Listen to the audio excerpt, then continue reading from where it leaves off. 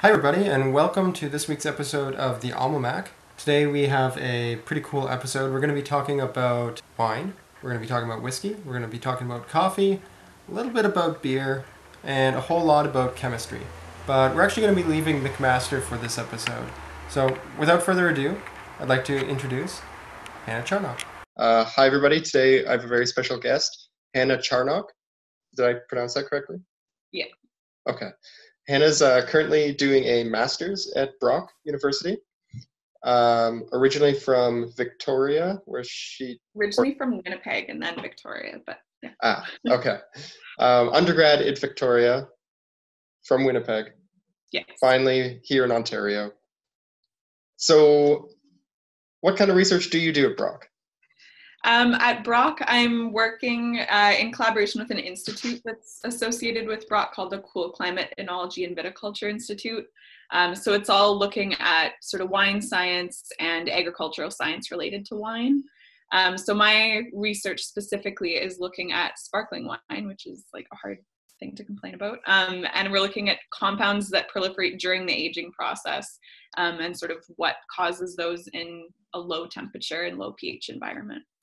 Okay, so the institute you're in, I totally understand the cool climate part.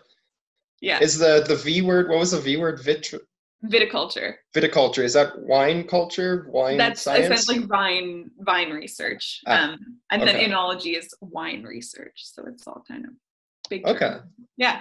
Cool. I didn't know that institute was a thing. It does a lot of sort of industry and academia crossover just because the whole Niagara region obviously having so many wineries. So it has some like publicly available testing facilities, and then there's also grad students who work on research for them as part of sort of their Brock part. But, right. Yeah. Okay.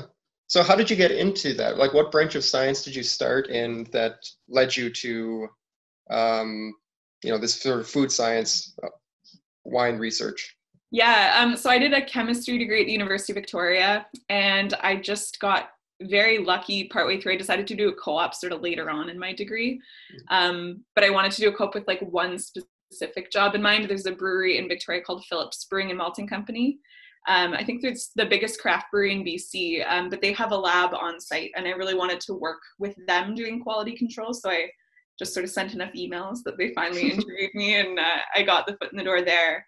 So that was sort of my gateway into it. And it was doing a lot of brewing and the malting process they have on site as well. So it was looking at sort of just routine quality assurance within the brewery. And then there were also some research and collaboration opportunities. So through that, I ended up doing some whiskey research as a course, sort of like a research course for the University of Victoria degree. And then ended up starting a coffee roastery, mostly just to do some coffee science. So it just sort of led me down this path of like beverage research. So wine was like the natural next step. Okay, that's really cool. As far as these different beverages go, how much overlap is there? Quite a bit. It's sort of within alcoholic beverages, there's a lot of overlap. You're working with yeast, it's a living organism. There's certain pathways that are obviously similar and just fermentation in general. So that part, there's quite a bit of overlap, but yeah, it's really interesting. Like the work that one of the projects I was working with at the brewery before I left there was looking at the Maillard reaction. So it's a non-enzymatic browning reaction that contributes a lot of different flavors to many different types of foods and beverages. And in brewing, that comes about primarily during the malting process or the mashing process, anything that involves heat. So I was working on a project with the McIndoe Research Group at UVic and with Phillips. And then it just so happened that there was a posting for a position at the lab that I'm currently in looking at the Maillard reaction in wine. So it was like a lot of crossover in terms of what I had been familiar with. So okay. Yeah. So I'm a little bit familiar with that reaction in terms of coffee roasting. And you make it, you made it clear that you're heating up the mash and everything, and that's how you get the heat involved in the reaction for beer. I guess I'm not too familiar with how wine works. Is there a heating process that happens? There's not, and that's sort of what makes the sparkling wine system unique. And it's also there's some research showing that there's Maillard products in honey as well, like another sort of low temperature food system. system, but they don't know what's driving it in those systems. So there's been some literature in recent years that has shown that a lot of those sort of furfural compounds are present in wine. They just don't know when that happens, and it's likely due to the long-term aging process that at some point these reactions are bound to happen. There's a lot of sugars and there's a lot of amino acids, and at some point they'll combine. But that's sort of what my research is investigating. Interesting. So maybe we can rewind a little bit for people who aren't so familiar with that Maillard reaction. So what do you start with? What happens to those things, and then what is the result? Yeah, it's a huge reaction. There's been sort of minimal work in terms of characterizing it because it's so complex, and it's the combination of sugars and amino acids, and it's a non-enzymatic reaction. So it's a reaction cascade, which means that there's sort of intermediate products that then can later combine with themselves or other products in solution to form larger and larger molecules as it goes along. So in wine, primarily, it's sort of those intermediate Maillard reaction products are what they've found, not so much sort of in systems that do have heat to sort of evolve that reaction farther. So. Okay. Yeah, that's actually very surprising to me that you would get it in honey or wine or any of these cold processes. So I'm picturing this as like you require a whole bunch of energy to be put into these molecules to actually have them sort of do this reaction. So yeah, it seems mysterious that could happen without heat. Yeah, and like there's sort of some research showing that like maybe sort of other things in solution can catalyze or drive those reactions, like potentially the presence of metal ions was what we were looking at in beer, and how magnesium can sort of be a kind of like a cofactor in that reaction. So that might be part of how it happens in low temperature systems. Okay, interesting. Yeah, it's kind of crazy to think that reaction can be featured in so many different food things. Totally, and like all of the, well, not all, but the big majority of the flavor compounds that come out of that, like whether it's like steak cooking or coffee roasting, like they're desirable attributes. So in terms of something that's like so much a cornerstone to our food and beverage world, it is kind of weird that there's like such limited research on the pathways for a lot of these reactions. Mm-hmm. Yeah, so I guess you get a whole bunch of different flavors coming out depending on how you do it, and ratios of various things. And maybe, I'm not sure if this is exactly what your research is in, but I'm sure that you will be able to talk about it a little bit. But you see all these tasting notes and stuff on, I guess, all of these products that have this type of reaction. And like I'm thinking coffee specifically, you'll see things like fruity and lemon and fudge and stuff like this. Things that like aren't actually added to it. Totally. I guess my question is, how do those sort of come about? I mean, if you're not adding those, is it just like you have the same chemicals in the actual things that you're tasting as what you have in the product? That's a very weird way of asking the question. Yeah, no, that's sort of the way that a lot of research in that field is sort of framed. Like in beer, isoamyl acetate is a product that's formed during fermentation, and that's the exact same compound of the aroma of bananas in banana, and it smells like banana in beer. So there is some crossover there, but a lot of these things too, they smell or have different sensory properties based on what they're with. So sometimes something on its own won't necessarily smell the same way unless it's with other things that can either enhance that flavor or mask it. So yeah, I guess what I was trying to get at with the question is, like, could you isolate individual molecules to get the individual taste? But it sounds like it's much more complicated than that. Yeah, but for the most part, that's sort of the premise of it. I haven't worked with gas chromatography olfactory, but it's essentially, rather than sending all of those compounds through to be detected, they can be sort of put into a nasal port, and you can smell them as they come through. And that's a really common way of acquiring data in like all food science, but especially in wine, in order to characterize how these individual compounds taste or smell. So they do sort of have their own distinct properties, but it just sort of depends on how they're expressed or what their detection levels are in food, because they can be there and they can still not matter and be at a threshold where people can perceive them. So interesting. Yeah. So what's a typical day in your lab look like? You're typically working with actual product, like wine products, or are you going a little bit more basic, like you're taking specific aspects of it, and are you working in like a very standard chemistry style lab, or does that look different? Yeah, well, obviously right now things look different. I'm just writing and reading all the time. Yeah, but that's fair. when lab days existed, I am working with finished wine. Our department sort of has people doing all different kinds of projects, whether it's yeast work or winemaking itself. But I'm primarily looking at, right now my big research project is looking at how sugar type influences the Maillard reaction, because obviously the structures of glucose and fructose, or if you use sugars that aren't monomers like maltose or sucrose, how those can then downstream impact Maillard reaction products. So I'm doing sort of a time course aging experiment with sparkling wine to look at how those different types of sugars will interact with the amino acids already present in wine.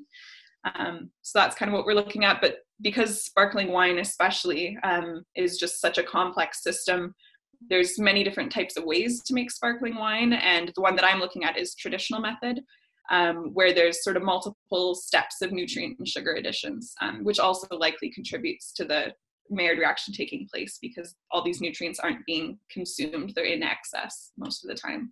So okay. So is the Maillard reaction also featured in like non-sparkling wines? Does it happen there as well? A little. There's some literature showing that in aged wines, they're seeing Maillard reaction products, but in terms of just general literature, sparkling wine has sort of been, at least what I'm familiar with, what it's focused on. And I think a lot of that is to do with these like desirable notes that come with expensive bougie sparkling wine, is always like the bready, the roasted and toasted notes. And some of those come from the autolysis of the yeast, and some of those seem to come from Maillard reaction intermediate products. So. Okay, interesting. Let's see. I also noticed that you are talking for Pint of Science Canada, but it looked like maybe you were talking about whiskey in this case. I am, yeah. I'm talking about this past project that I did at the University of Victoria with the Hoff Lab and with the brewery. It's a brewery and distillery at Phillips. And we were looking at ways to accelerate the aging process of whiskey. It seems like my whole just career trajectory is just like trying to make drinks better faster. But we were looking at sort of different technologies for accelerating that aging process. And one of them that we looked at was sonication, which can lead to cavitation, which is sort of the formation of these really intense energy pockets of high pressures and temperatures, and the ability of those to drive reactions, essentially like looking at polymerization of a lot of these esters to achieve that really nice, expensive whiskey mouthfeel. That's really desirable. So that was sort of the premise of that project. We got some really awesome data out of it. So that's what I'll be talking about.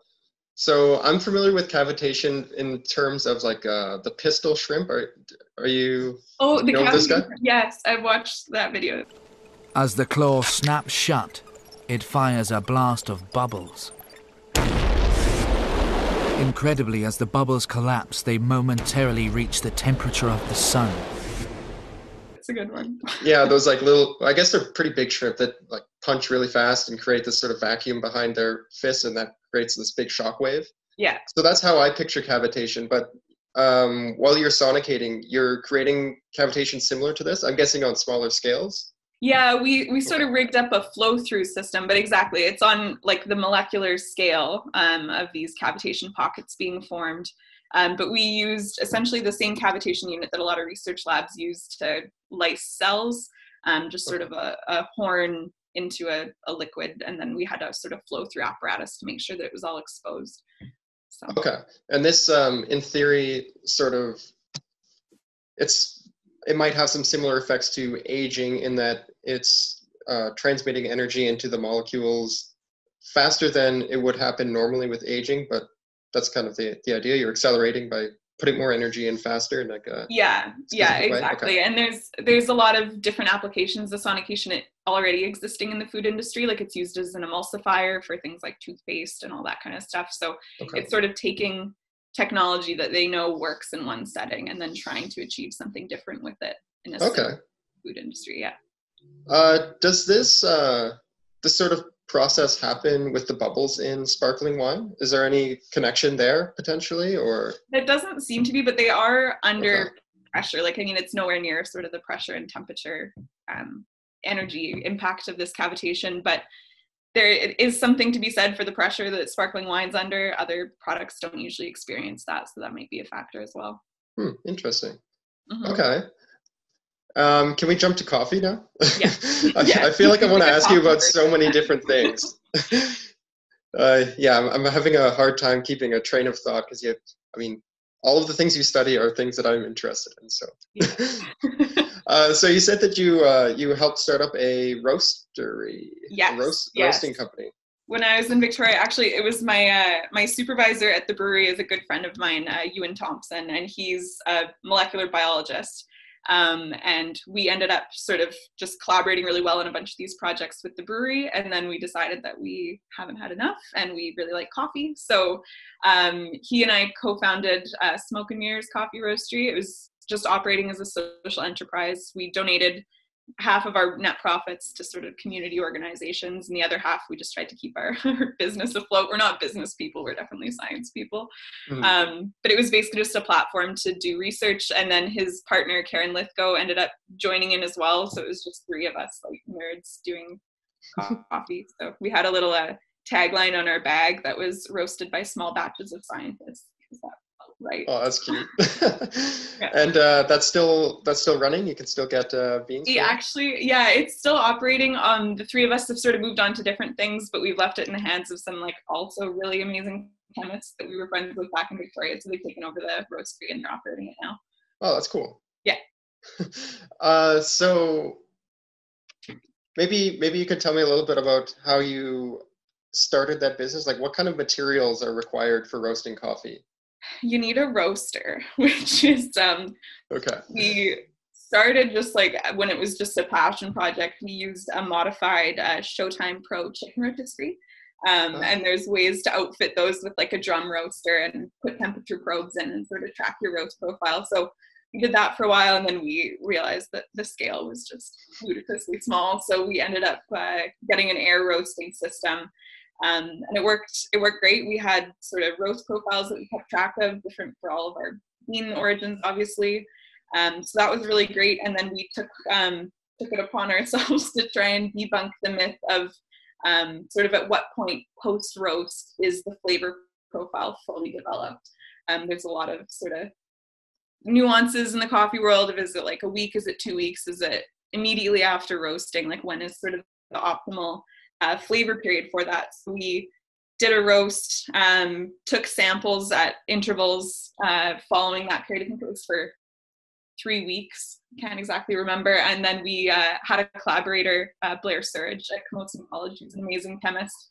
And we froze those samples at -80 and then pulled them all out for a deep analysis. And it looked like within, I think it was 3 weeks was the time span we looked at, the flavor compounds were still increasing in those beans as volatile compounds. So obviously, even 3 weeks post-roast, there's still the development of flavor happening in those beans. Oh, interesting. I always thought that it had something to do with, so obviously like freshness, like things will dry out and oils will dry out and stuff. Yeah. So like you don't want to wait too long. But I always just assumed that the waiting some amount of time after the roast was like to let things off gas or whatever, let the CO2 come out. I didn't realize that it continued developing at that point. Yeah, and that's sort of what the off-gassing, from the literature that I've read, they think that that's sort of what it does as that CO2 is leaving. It also sort of pushes some of these flavor compounds as they develop sort of out into the aromatic part of the bean itself. So, okay. Yeah. So I guess the process, you start with some green beans, some unroasted thing, and then you just heat it, tumble it for a while. You get your Maillard reaction happening, and then call it quits. Yeah, exactly. Call it quits. But no, it was super fun. Like, I've never drank so much coffee in my life because I had access to it all the time, and we were doing cuppings like after every roast and every week. So that was a rowdy, very caffeinated time, but it was super fun. That's cool. Yeah. Would you ever roast at home? Is that something you would consider doing? I would. I honestly, my coffee intake has decreased dramatically since leaving Victoria in general, because there's such good coffee in Victoria. But yeah, I would. It's just like the process of it, like of sourcing the beans and like feeling like you're supporting the right right place. That there's so much research that goes into it. So I feel like at this point in my life, I'm just gonna buy from the people who know what they're doing. So Yeah, that's fair. yeah. Let's see. So yeah, okay. So you're at Brock, but you're not in the labs now. And you recently started at Brock, right? Yeah, Last started in year? September. Okay. So what does your workflow look like these days from like a grad student perspective? Have you had a lot of time to be in the lab collecting data? Like I have, yeah. So I have some stuff. I have some sort of manuscripts that I can start to put together, but not enough to have all of my data finalized for everything. So I don't know. My version of productivity is like different every day. So some days it's just like playing Animal Crossing, and then some days it's like actually sitting down and writing the thing. But yeah, it's a weird time to navigate what being a grad student looks like. So. Yeah, I'm thinking of some of the grad students in my lab that more or less just started, and they unfortunately don't really have much data. So I can't imagine what they're doing. I mean, I could ask them, and I have asked them, but just imagine. So are you almost done your PhD? Is that what?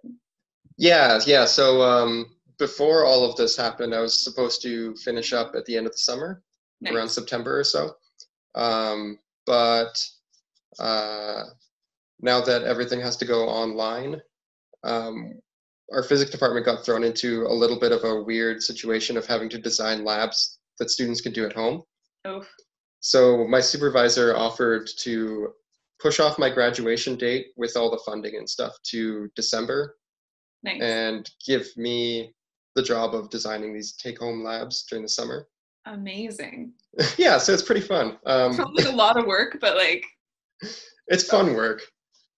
So we've designed these kits. I think they're like $5 each. It comes with like a little plastic box, a ruler, a protractor, and a bouncy ball. Nice. And yeah, with that sort of minimal kit, we're trying to get them to do a couple different labs, like energy conservation and stuff.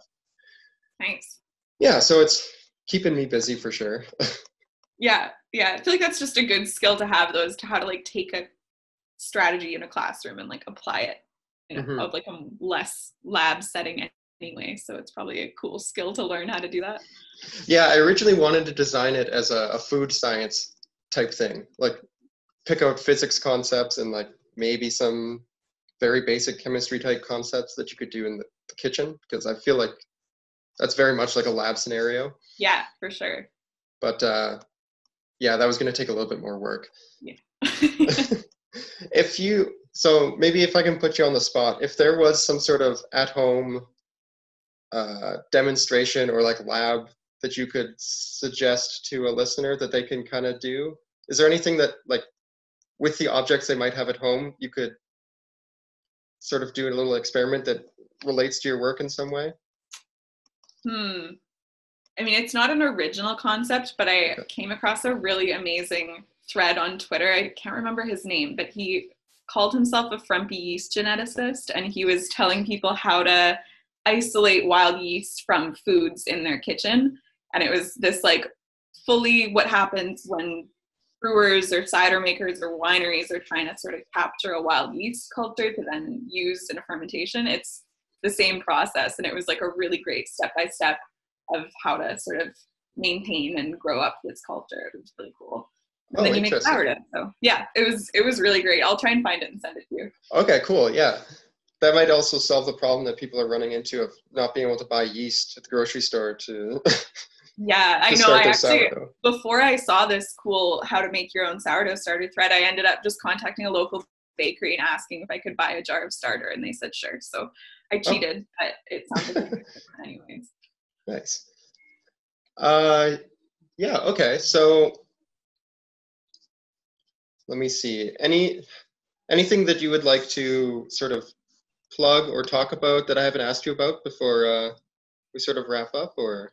Not so much. The Pint of Science talk, I'm super excited for that festival. And it's really cool because they're doing a kids Pint of Milk festival during the day and then the Pint of Science in the evening. So I'm hugely looking forward to seeing what that looks like. And I'm getting all of my cousins or little kids to sign up for the day events and stuff like that. So yeah, Yeah, that's cool.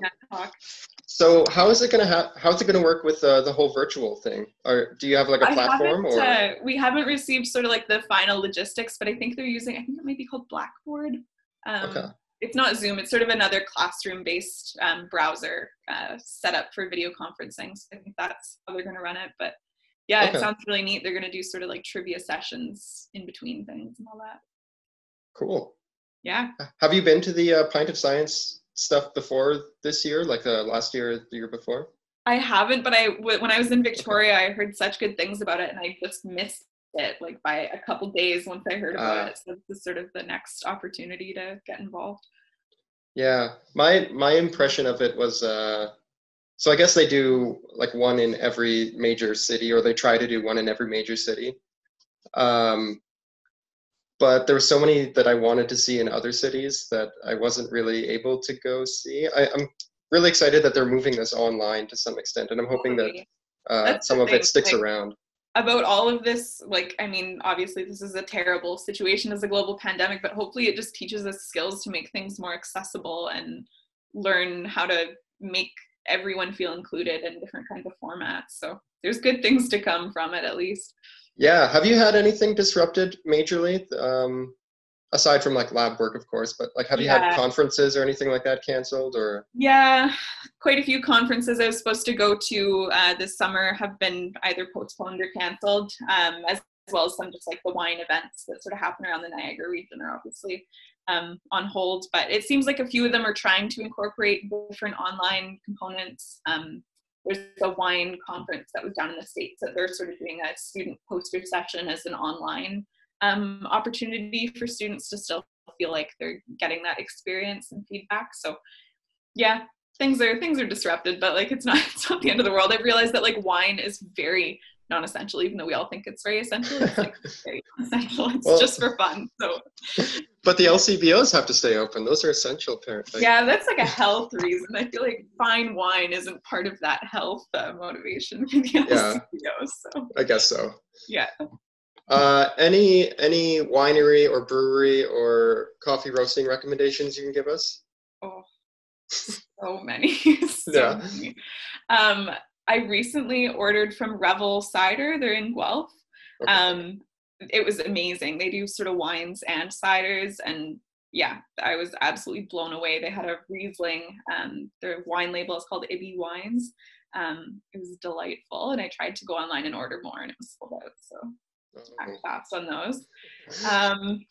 Breweries, I'm still pretty new to sort of all the Ontario stuff. I haven't really had much of a chance to sort of go out and about, but I had a really good, lots of really good collective arts, obviously, and Burdock and those kind of things. But yeah, I'm still just trying to try everything. I'm trying not to have too strong of opinions before I know what I'm talking about. So that's fair. Yeah. Any coffee recommendations from you, though? Oh, yeah. So it's sort of local to the area. Detour always does a really good job. They're seen them. Sort of in Hamilton region. They're probably one of my favorite local-ish. I guess DeMello from Toronto is pretty good too.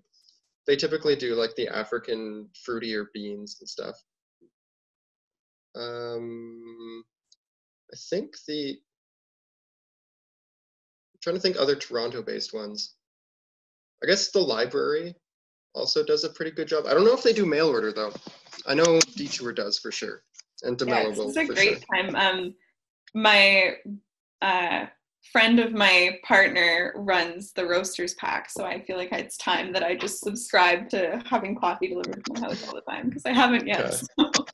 Yeah, I'm working through my third bag from the Roaster Pack, so I have to do another mail order at some point. Nice. Yeah, I should be getting on that. Now with staying home and everything, I subscribe to like the largest portion of that their program, and it's still really not enough. So yeah, once you realize like even food, like I realize how much I just eat if I'm home all day. Like I'm getting really good at cooking and eat like cocktails, but really like yeah, grocery bill has gone way, way up, but like eating out bill has gone way, way down. So yeah, exactly. I'll have to do like a post-mortem analysis in a couple months and see. Like did I save expense? Yeah. Cool. Well, hopefully this all sort of wraps up by the summer. You can do some winery tours in the Niagara region, unless you've already done them. I've done some, but I would Okay. love nothing more. I've had my hopes set on like biking around to wineries for months now, so I'm fingers crossed, but like hesitant to be hopeful. So I mean, maybe their bottle shops will stay open. You can still bike around and. yeah, and they are like a lot of them are doing like pull up and pick up wines or delivery and stuff like that. So yeah, they're definitely adapting. It seems like everyone has pivoted quite well to what they're doing now. Yeah, it's cool. And I guess you could always just stalk through their fields without asking. Yeah, exactly. Or worst case scenario, make my own. Yeah. Cool. Well, thanks so much for talking to me. This was super cool. I'm definitely going to be tuning in for your Pint of Science talk. Awesome. And maybe I'll come back at you with some more questions if you're around and you're willing. I'm very free these days, so that sounds great. Cool. Awesome. Maybe we can talk Animal Crossing and you could tell me about your farming. It's not that impressive yet, but it will be by the end of this. All right, cool. Well, yeah, thanks for reaching out. This has been really fun.